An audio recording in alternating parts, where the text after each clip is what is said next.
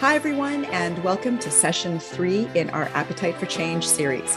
I'm Carissa McKay, joined again by Heather Garreau-Miller, and we're two of your health promotion specialists in Edmonton. In this session, we're going to explore our relationship with food. For many people, it is a love-hate relationship filled with guilt and shame, repeated in a cycle that leads to more guilt and shame. That cycle can be affected by our inability to identify not only what types of hunger you might be experiencing, and we're going to break those down for you, but also whether we recognize that there are actually situations that lead us to using food as a way of dealing with something, or as a reaction to or avoidance of something. It's a complicated relationship and a complicated dance that we do that can impact our ability to be living on the other side of that finish line. And you can bet your bottom dollar that some of what factors into these choices that we make are influenced by the conversations that we have with ourselves and others, and the systems that we do or don't have in place that will help or hinder our success. So today, we're going to be moving a little more deeply into the reasons that we eat, from the physiological need for food to every other reason under the sun. I only eat chocolate on days that end in Y. For some people, eating food are non-issues, and they are the lucky ones who can eat when they are hungry and stop when they are full. It is easier to manage life when you're not always fighting with yourself about what or why or how you are eating. So let's start with this question. Why do you eat? Identifying why we eat is critical to changing our relationship with food. There are many reasons why we eat, ranging from hunger to boredom, to cravings, to duress. We all have that well-meaning grandmother or auntie that expresses love by feeding us. And how can you resist those foods that taste like love, or risk disappointing your sweet, well-intentioned loved one? If we can think of hunger as being categorized into 3 different categories, it might be easier to think about our reasons and where they might fit. Stomach hunger. Stomach hunger is the physical need for food. It's been 5 or 6 hours since you've last eaten. Your stomach is growling. You are eating for the well-being of your body. Stomach hunger also refers to times when you might eat for a medical reason or to support your workouts. Mouth hunger. Mouth hunger is referring to a food craving. When you're standing in front of the fridge or cupboard looking for something to eat with a certain taste or texture, feeling snackish. Or I'd really like some crunchy chips. Or I'd really like something creamy and sweet like ice cream. And then there's heart hunger. Heart hunger is when you are eating because of your emotions or how you are feeling mentally. It can also be a learned behavior around food. For example, my spouse hurt my feelings, and within a short period of time, I find myself looking in the cupboard. Or I've been stuck at home for over a year, and I am so bored. I keep finding myself looking in the fridge. Or I finally got that project done, and I'm going to reward myself with a pizza and a beer. All of those reasons are at their core triggers or activators, as we are now calling them, many of which became at some point a learned behavior. For most people, the type of hunger that crops up the most often is heart hunger. It's the reason that recreational eating has become a thing. It's boredom, stress, anger, anxiety, or some combination of those that led us to eating. And generally, it's not going to be carrot sticks that we are after. Exactly. Because the thing is, without necessarily knowing the nutrition science, people, for the most part, do inherently know what they should eat and what they shouldn't. They know that when they're feeling snackish, they should eat a carrot. They might not know exactly why or where they might have learned that, but they all do know that a bucket of KFC or a chocolate cake are not wholesome, nutritious choices, but rather treats or special event items. It's all that other stuff that goes into wanting to eat that chocolate cake or those several pieces of chicken. That's way more difficult to unpack. And we know that these not food issues are way more challenging to overcome in the long term. And it's only when those are addressed that any of the nutrition fact, knowledge, or diet stuff really sticks. It really isn't just as simple as following your macros or counting calories.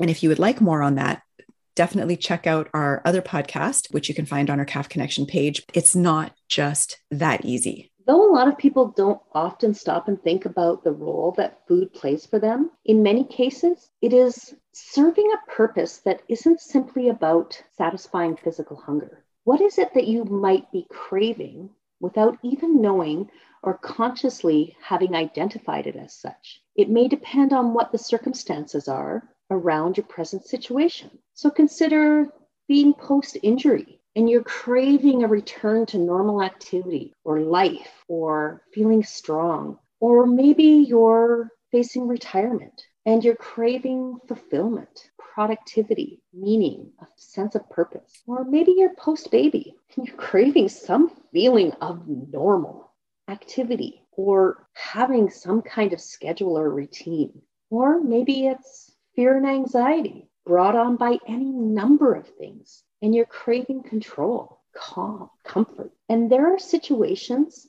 like the pandemic that further amplify these situations and make it even more challenging to work through. Working from home or having to self-isolate or quarantine, no routine or schedule, so you don't know what you need to do with your time or your day, are challenges that often make controlling those different types of hunger more difficult and play havoc even when we are trying to make good choices. In the tab where you found this episode, if you're looking on our CAF Connection page, there are also links to handouts. There is a great activity from a program called Craving Change that we encourage you to do. It will help to start to shed light on the habits, rituals, behaviors that you employ or rely on in certain situations. The idea is to start recognizing that sometimes what we really need isn't a Big Mac or a chocolate shake or a piece of pie. It's what those things represent: love, acceptance, comfort. So seek out the real thing. Everyone deserves to have those things. As difficult as it is to always be fully aware of our behaviors, especially those intricately connected to habits and rituals, try to become purposeful in recognizing why you're choosing to eat something. It isn't meant to be obsessive. If it's lunchtime, you're probably hungry. But if you aren't hungry, could you wait? Just think about what is going on for a minute and decide what kind of hunger, if any, you are experiencing. When we think of things like cotton candy at a fair or family get-togethers or buffets, for some people, they may not only be events that people experience and participate in, but triggers that lead to difficulties making good choices or that are a catalyst to a complex reaction to food. Remember that it isn't all about the food. It is about the connection that food has for us as it relates to family, gatherings, traditions, memories, etc. It's all about the taste and the association with events or with how ice cream can make us happy. When we learn to let go of the notion that there are good and bad foods, or that we are good or bad for eating certain foods, it relieves us of some of the negative emotion from a process that is supposed to be enjoyable and pleasurable. We need to feel good about eating. We all have emotional junk from something, from our childhood, from a recent event, from a more distant event. Or there may be some that have left scars on us that we have soothed with food. We need to acknowledge those things and see the connection and be able to eat for the joy of eating and learn how to deal with those other hurts in a way that is more productive and more likely to see you on the other side of that finish line. And even though for a lot of people, it might be just as simple as recognizing, geez, over the pandemic, I seem to have, put on the proverbial COVID-19. And it's really just a question of identifying what were those behaviors that led to that to happen, and then undo those behaviors.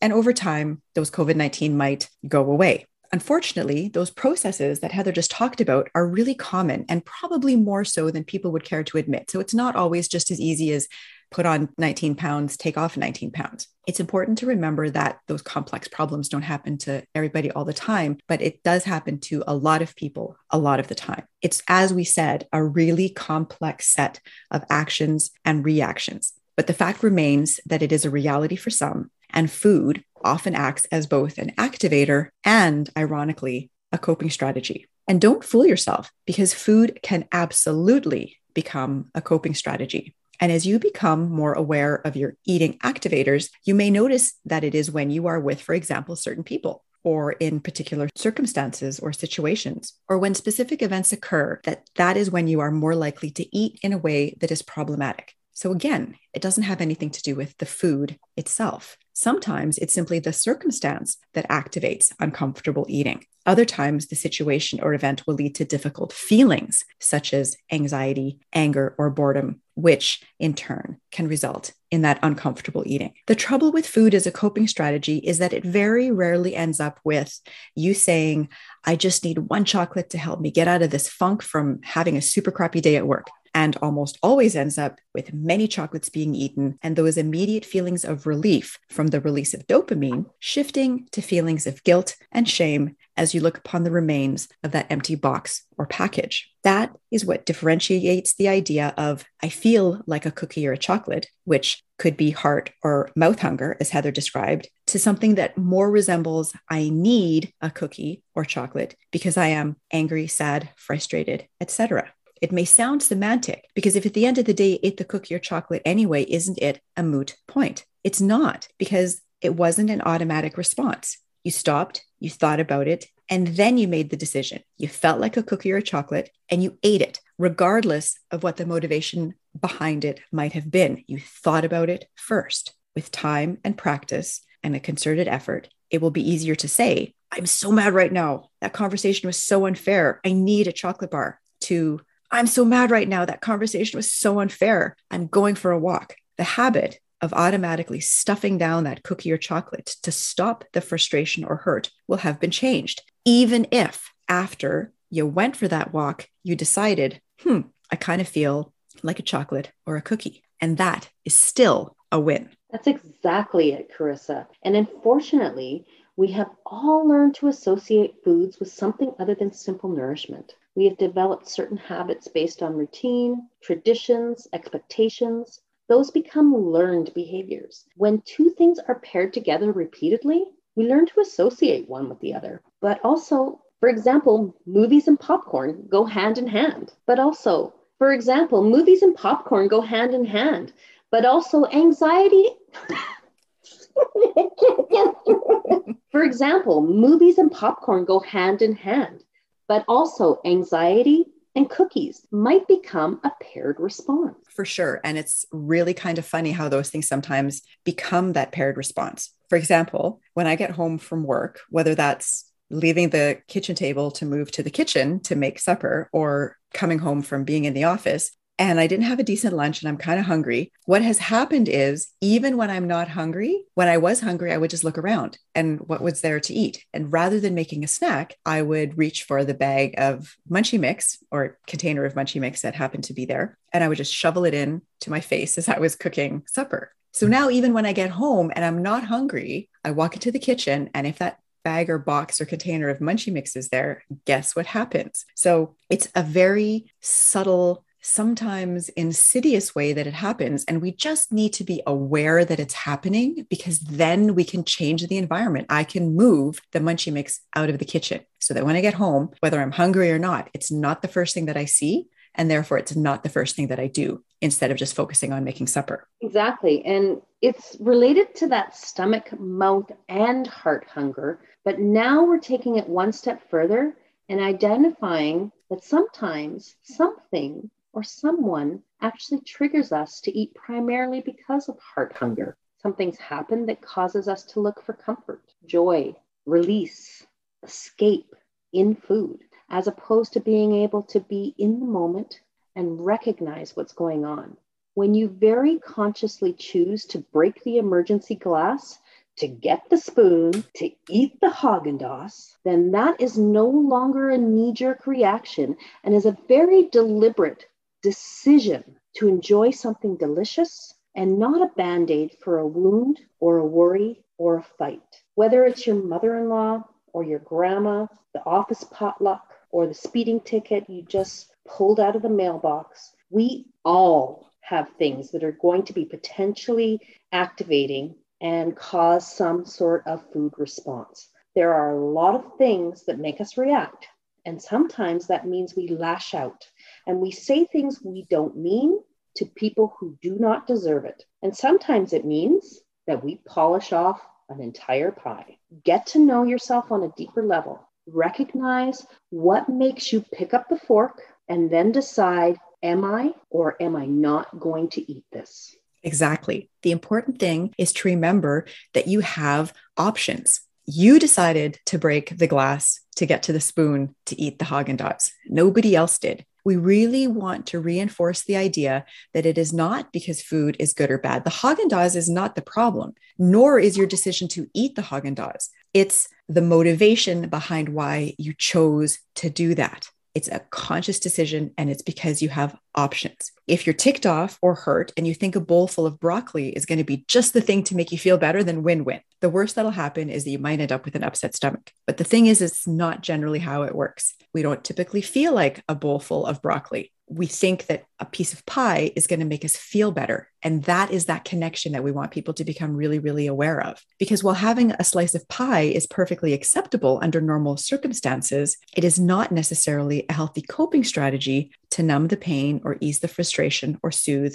a wounded ego. We've alluded to this before, but any change takes time. And it's going to take a while for the new strategies that you're hopefully trying out to stick, to become habit or ritual or behavior. So you need to be patient with yourself and cut yourself a little slack. And if you oops once in a while, that just means you're human. When you catch yourself standing at the fridge, looking for answers, and then closing the door and going for a walk, you'll know you're on the right track. Catch yourself being good and give yourself a pat on the back, because we all need that positive reinforcement from ourselves as much as we need it from others, perhaps more so. So just to let you know what we have for you on the A4C tab of the website with respect to handouts, there are 3 handouts associated with this podcast. And they are more self-reflection, which will be directly under the podcast link on our Calf Connection page. The first one is geared towards helping you identify those 3 types of hunger as you have experienced them. The second is a list of reasons why a person might choose to eat. One of the things to remember is that even if you don't have a weight problem, you can still have a food problem. You can be super fit and lean and have issues with food and all the stuff that is associated with it. Guilt, shame, embarrassment. Men often think they are immune to this, but no, their body image issues are often different than those experienced by women. But as with changing anything, you have to be able to confront the issue before you can try to tackle it. So holding yourself accountable and trying to get a better sense of what is going on with you and for you are how you can start to address and move forward from them. There are also 2 suggested YouTube links if you are on the Calf Connection page. The first one is the real math behind weight loss, and the second is why we eat too much video. When you're looking through the handouts, be sure to look at the different strategies that might help to shift the moment away from needing to eat something now, getting to the bottom of what is going on, and then deciding very deliberately whether you do in fact want the chocolate bar or the bag of chips. Because we want people to still be able to eat the chocolate bar and the bag of chips. They are there because they're delicious. And sometimes Doritos or a coffee crisp is just what you want, but it has to be because it's what you want and not because it's what you need.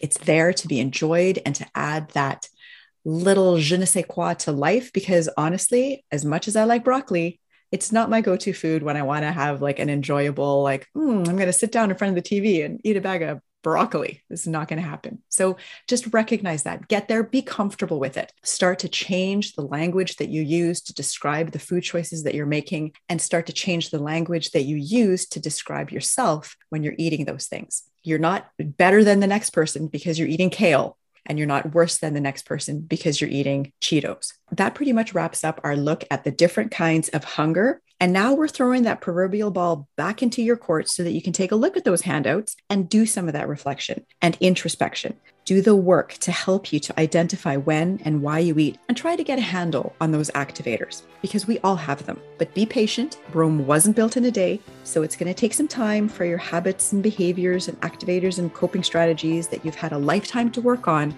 to change. It's even going to take some time to identify them, so just be patient. One situation at a time, one day at a time, one bag of chips at a time. But we, Heather and I, know that you've got this. We hope to have you back for the final episode in the series when we close our discussion looking at new beginnings. We're going to move to, in the words of North, as he talks to Jack Frost from The Rise of the Guardians. Great kids movie, by the way, highly recommended for kids and adults. But he says, it's okay, Jack, we are going to wipe clean the slate. And that's what we're going to do in the last episode. So enjoy, take care, and catch you next time.